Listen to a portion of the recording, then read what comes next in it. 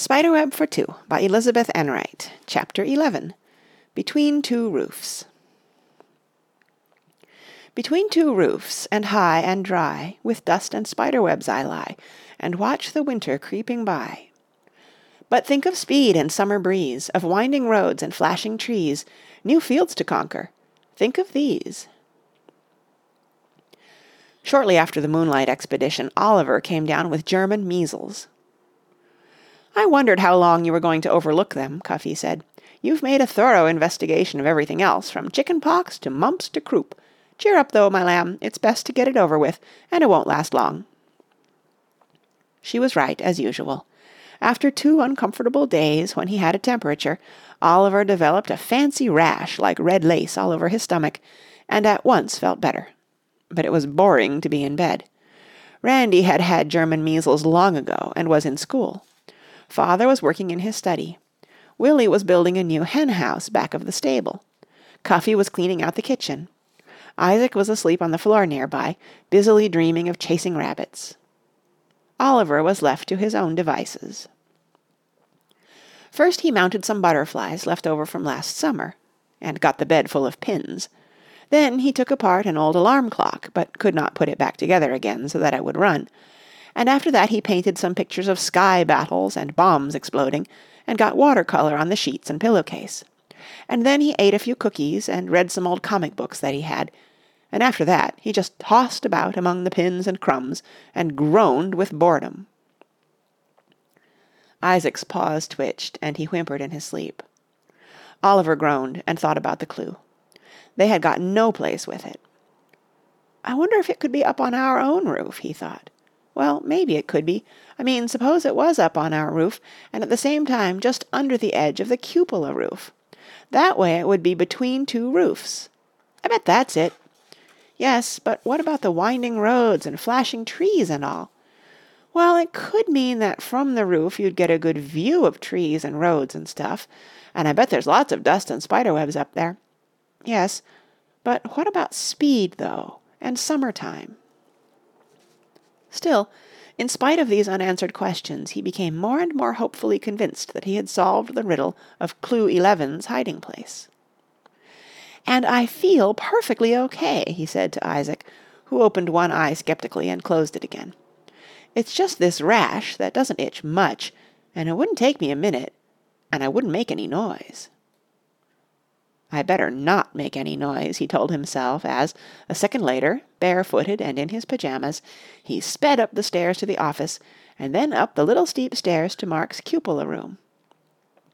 The windows had not been opened in a long time, and they all stuck in their cases, but finally Oliver got one open and stepped out onto the flat top of the mansard roof. It was wild and windy, a day late in March.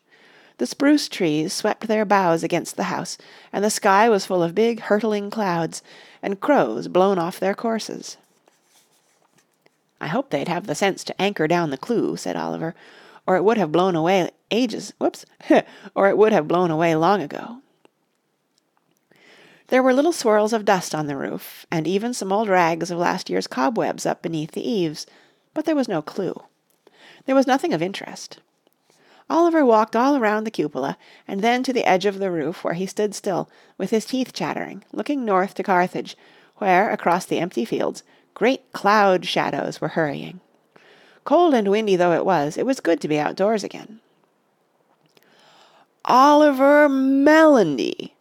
shouted a terrible voice, and Oliver looked down into the upturned face of Cuffy, her arms full of dish towels, and her face full of outrage. He scuttled into the house and downstairs to his bed to await his scolding. He got it, too, and for several days Cuffy watched him like a hawk to see if he developed complications. But he didn't, luckily, and by the time he was entirely recovered, Easter vacation had begun, and Mona and Mark and Rush were all at home again. Another nice thing was that Mrs. Oliphant came for a visit. She had paid them a number of visits since Christmas. Added to her other virtues, she believed in presents, and always brought them something that they liked. A pair of Javanese puppets on one occasion, a handful of peacock feathers on another, and once an old-fashioned pretty music box with one note missing that made the tune limp. It had been her own in her long-ago childhood. On this particular visit she brought a chocolate rabbit 2 feet high, wearing a straw hat and carrying a basket full of hard-boiled eggs. Nobody could bear to eat it except Oliver, who surreptitiously nicked off an edge of paw or ear whenever he found himself alone with it. Easter Sunday was a beautiful day, though windy. The crocuses that Mona had planted 2 years ago came up and blossomed just in time.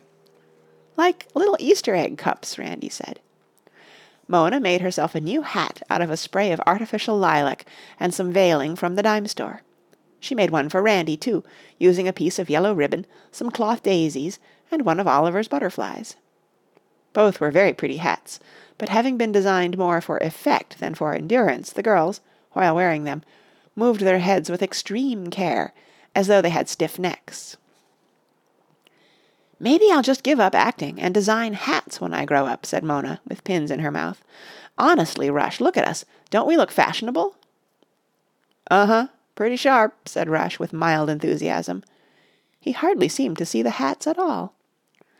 But when, in all their finery, they went out to get into the motor to go to church, the first thing they saw was Lorna Doone, the horse, greedily cropping crocuses on the front lawn. And on her head she, too, was wearing a new bonnet.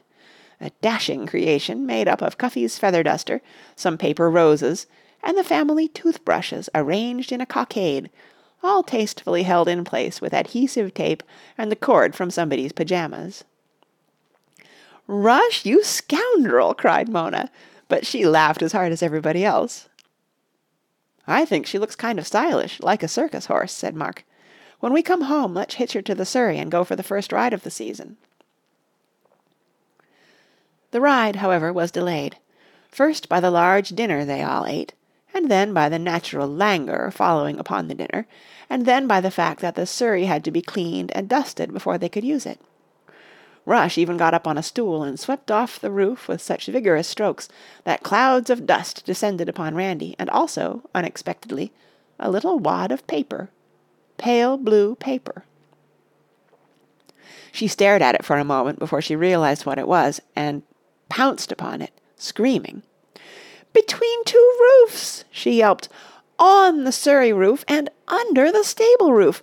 Oh, but I don't think that was quite fair." She stopped abruptly. Mark was staring at her. So was Rush. "You nuts?" inquired her brothers kindly. "No," said Randy. It's just... Oh, you wouldn't understand." With that she fled from the stable, shouting for Oliver. She found him astride one of the iron deer, wearing his cowboy hat and reading the Sunday funnies, which flapped and crackled in the breeze. "Why didn't you answer me? Listen, I've got it." Said Oliver. "Answer you? I was reading about this dumb character, a rabbit named Spoofy, and now he's having trouble with his other character, a woodchuck." Oliver had caught the word character from Rush. "Oliver, listen. It's the clue, dope. I've got the clue." "Where? Why didn't you say so?" "It was on the Surrey roof the whole time. Rush just knocked it off by accident." "But it said between 2 roofs, didn't it?" "Yes, and so it was. On top of the Surrey roof and under the stable roof. See? Though it doesn't seem just the right way to phrase it." "So that's what they meant by speed and winding roads. What does this one say?" "It's sort of stately. It says, 'Those which are broken here achieve perfection. Those which are scattered here become as one.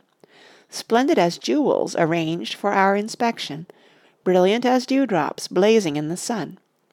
And in design as fleeting as the dew. Here, close to these bright changelings, find the clue.'" "Gosh," said Oliver. "I know," sighed Randy. Instead of whooping and leaping as the occasion demanded, they crossed the lawn to the waiting Surrey with lagging steps and preoccupied faces, to take the season's first ride. Luckily, they soon forgot their cares. Lorna Doone enjoyed being in harness again, and clip-clopped briskly along the country roads, her mane rippling, and the sunlight flashing on her coronet of toothbrushes. And the weather was so lovely.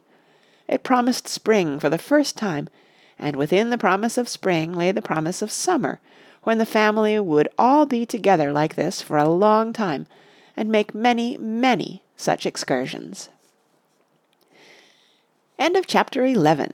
Read by Kara Schallenberg, www.kray.org, on Friday, January 3rd, 2014, in San Diego, California.